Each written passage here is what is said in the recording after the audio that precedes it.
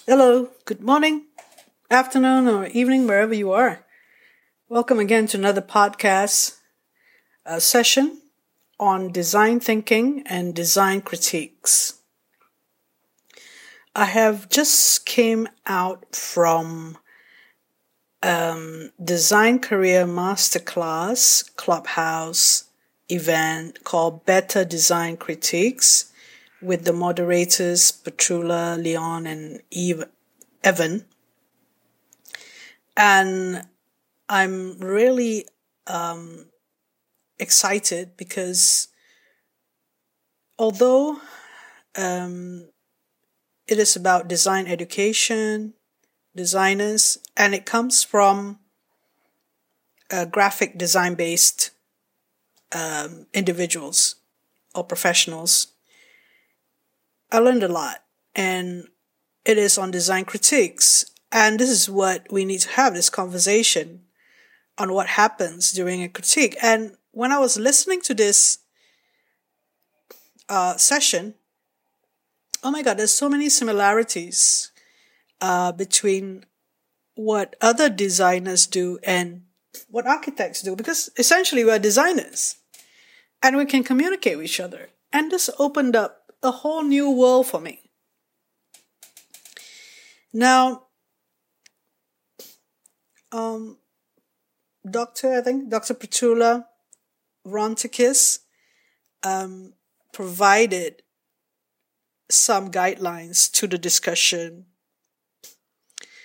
so that it is some sort of role playing where she showed a logo and the other two persons in the room, the speakers, Leon and Evan, became critiques to her being the designer of that logo.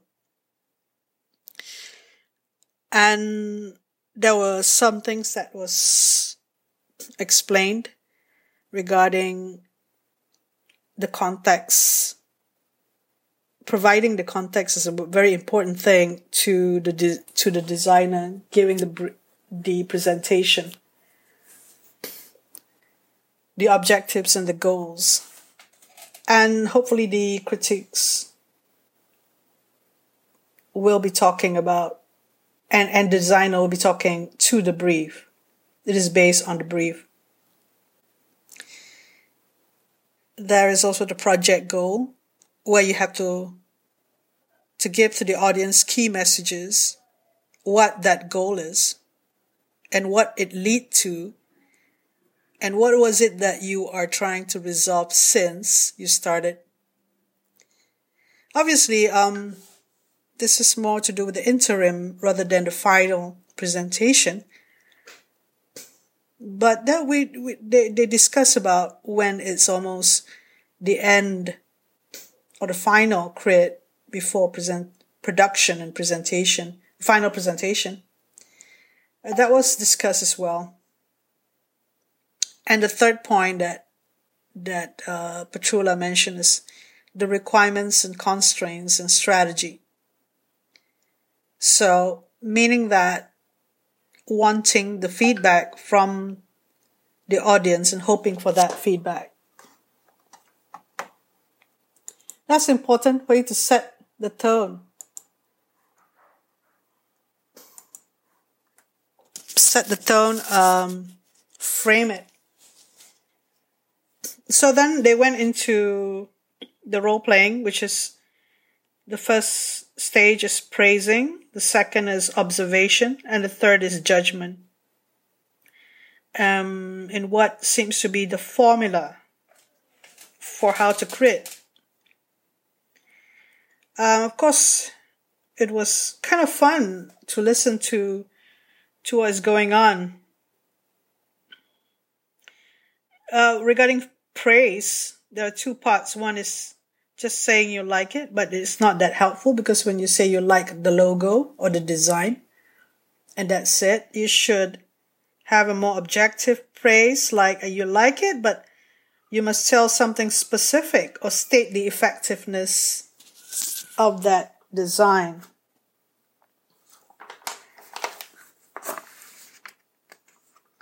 And then using the logo, it was a specific logo that was designed by people and being used by the company that paid for it. So they used a logo of such. And they talked about the logo.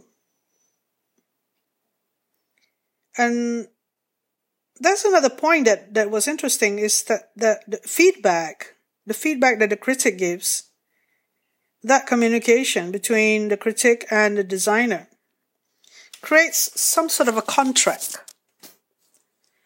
or should be creating a contract between them.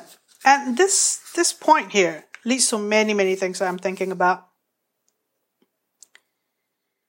A contract means an agreement between two parties.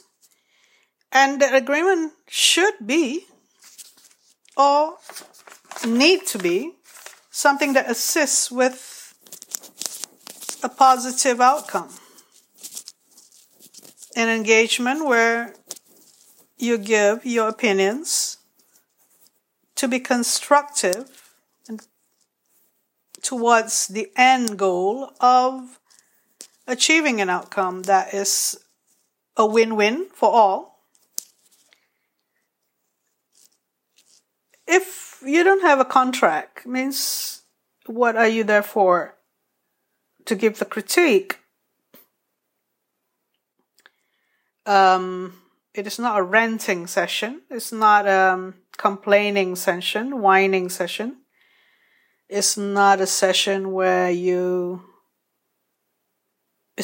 what you say is based on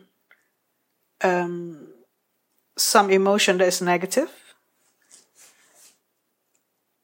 And it's not based on emotions because it's to do with thinking, deep thinking about something. Well, hopefully deep enough. She talked about the observation part, the second part to the formula. The uniqueness of the environment of the critique. Yeah, if it's to do with a paid client project, then of course that is a different context to education purposes. I think Petrula set out to think about critique and an education context, but the discussion veered into design practice as well. When you observe, when observation is given, for example, the critique make the logo bigger. So the designer, she gave some pointers for the designer to say in a different way, and not to give in to agreeing it. They could say, let me understand, you want it more prominent. So giving other opinions as well, and also trying to make sure that the designer is trying to make sure that he or she understand what the critique was trying to say when they say it, make it bigger. Maybe it wasn't that clear. So the designer needs to be empathetic listener to the critique, meaning the critique giving a feedback. So the critique is trying to assist with the development of the design. They veered into when non-designers may decide on the design based on just emotion, and so they say that mind is a mindset thing rather than being a process when that happens. And then we come into judgment, the third part of the formula. And judgment will mean the critique saying about the logo, giving points about what they find problematic or whatever that they feel about the logo, and the designer would need to acknowledge the judgment, but maybe in a different situation, like not just showing it in a Clubhouse profile, but showing it, discussing about the logo in a face-to-face communication would be better to make that judgment. A judgment is based on a situation or an environment where other things could distract the critique, or the critique feel that they have to make some judgment call when they don't really want to. There's so many factors factor in. So underlining all is that if they get the brief right, they will get the design on target. And it's true with any profession, an architecture profession as well. And there are cases, even in education projects, where the students need to get more information so that they can actually get the design started. So they need to get the brief right, meaning a complete brief. There could be too many questions regarding the brief where they have to speculate, and in the process of designing it, they had to backtrack and get the correct brief for the project, which wastes people's time. So they conclude with a few things. A good designer educates the critic. That is like an optimum thing where the critic felt that they learned something. And a good designer, even if they don't educate the critique, but they give food for thought, and they take notes of what transpired at the end of it all, taking stock of all the feedback and what had been discussed, and moving forward with that. So all of these points that I mentioned give some ideas on better design critiques, and led me to actually thinking about the word design, and whether this is the second part of my discussion, the word design thinking. I always thought that it was an IDEO thing, design thinking, and specifically to product design, specifically to, they have a process where they call it problem finding, framing, ideation, and prototyping and testing and evaluating. You can find that anywhere on the internet about design thinking. Yeah, I really thought it was to do with a specific IDEO model of processes, and not necessarily to do with architecture. But the definition in Wikipedia is that design thinking is a term used to represent a set of cognitive, strategic, and practical processes by which design concepts, proposals for products, buildings, machines, communications, etc. are developed. Many of the key concepts and aspects of design thinking have been identified through studies across different design domains of design cognition and design activity in both laboratory and natural contexts. Okay, the second sentence is very much to do with product design, but including buildings in the first sentence, and all those things that I mentioned about design concepts, proposals, very much that we do in architecture design. And there are all these similarities, obviously. When we do interior design, it's closer to product design. When we do a specific furniture design, were closer to product design. And when it's more complex buildings and programs, putting together and dealing with the construction process, that takes 1 year, 2 years, and so on, or even less, but the architectural sense. And it becomes more complex, obviously. Is it design thinking? So, design thinking seems so logically to do with architecture as well, because we have to do design and we have to think about it. So, and then I went on and on previously thinking that design thinking is not really what we should be doing. But I wasn't really clear on what design thinking was at that time. I was thinking that system thinking, and then somebody else said system thinking is to do more with engineering, because engineering deal with design as well. And when you talk about engineering, there you go. It could be like pipeline design across countries. I mean, it could be huge. Or the infrastructure of drainage in a city. And there's a formula there as well, isn't it? When you think about system thinking. So architecture as well, people argue that architecture is not the same as all those other design disciplines. It's very subjective. And functional aspects of architecture is very minimum.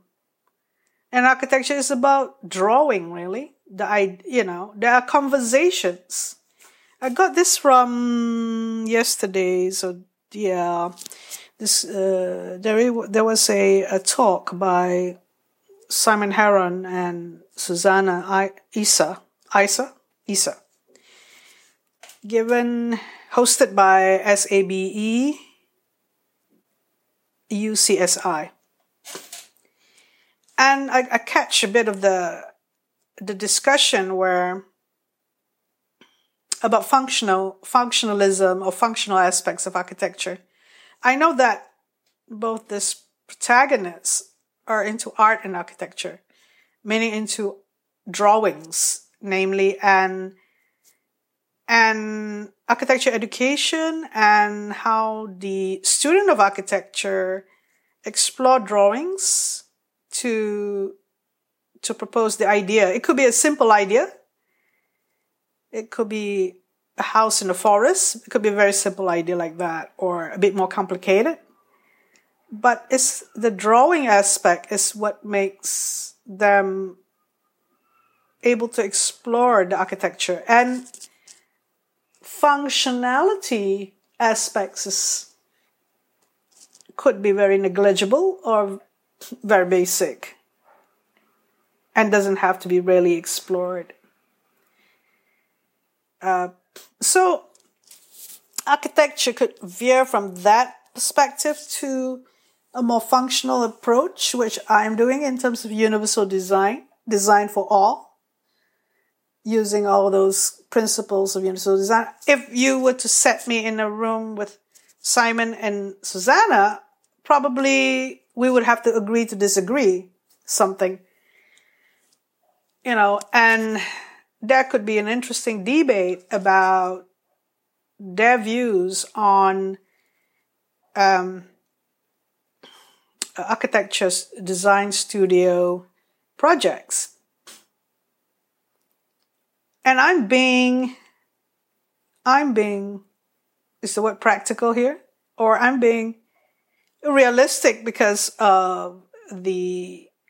if I were to create architecture design programs for the students, I'd want the student to pass. I'd want the student to get, at the same time, enough experience for them to be confident about themselves, so that we are framing it in a way that all the support system, including studio masters, programs, and external critiques that come during the interims and the final, are contractually agreeing.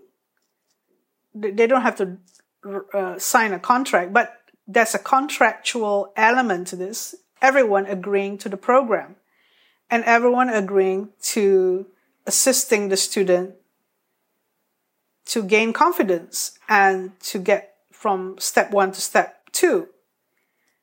And that architectural drawing is not the most important thing.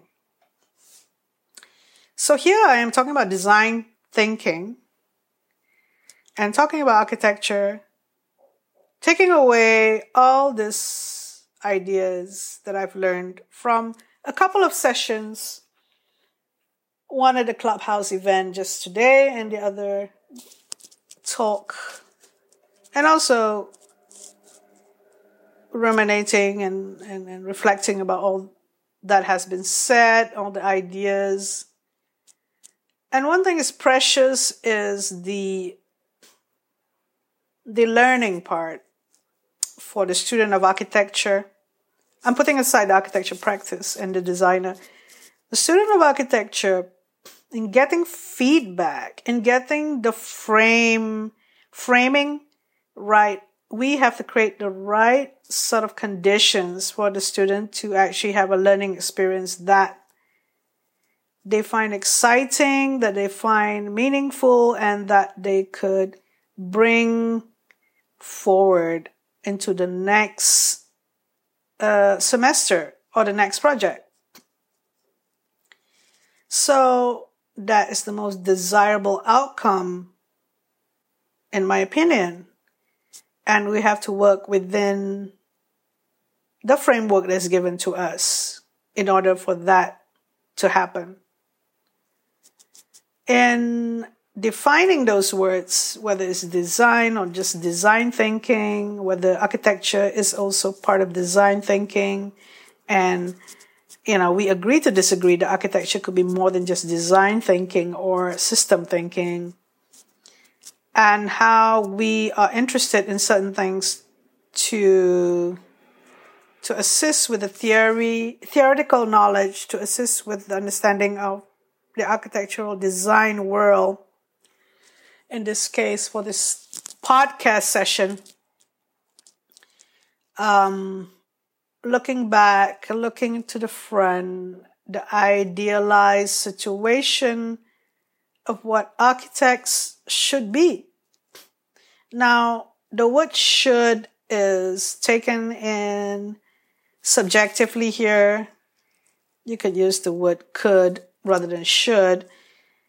Architects could be someone who can make a very impactful,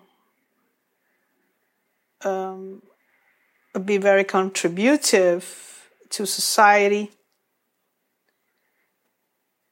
The architectural graduate could see themselves as part of a network and collaboration with others to solve problems.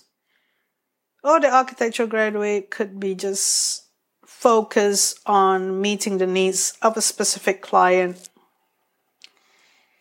And we're not doing this in a vacuum. We're not teaching or we're not creating the learning environment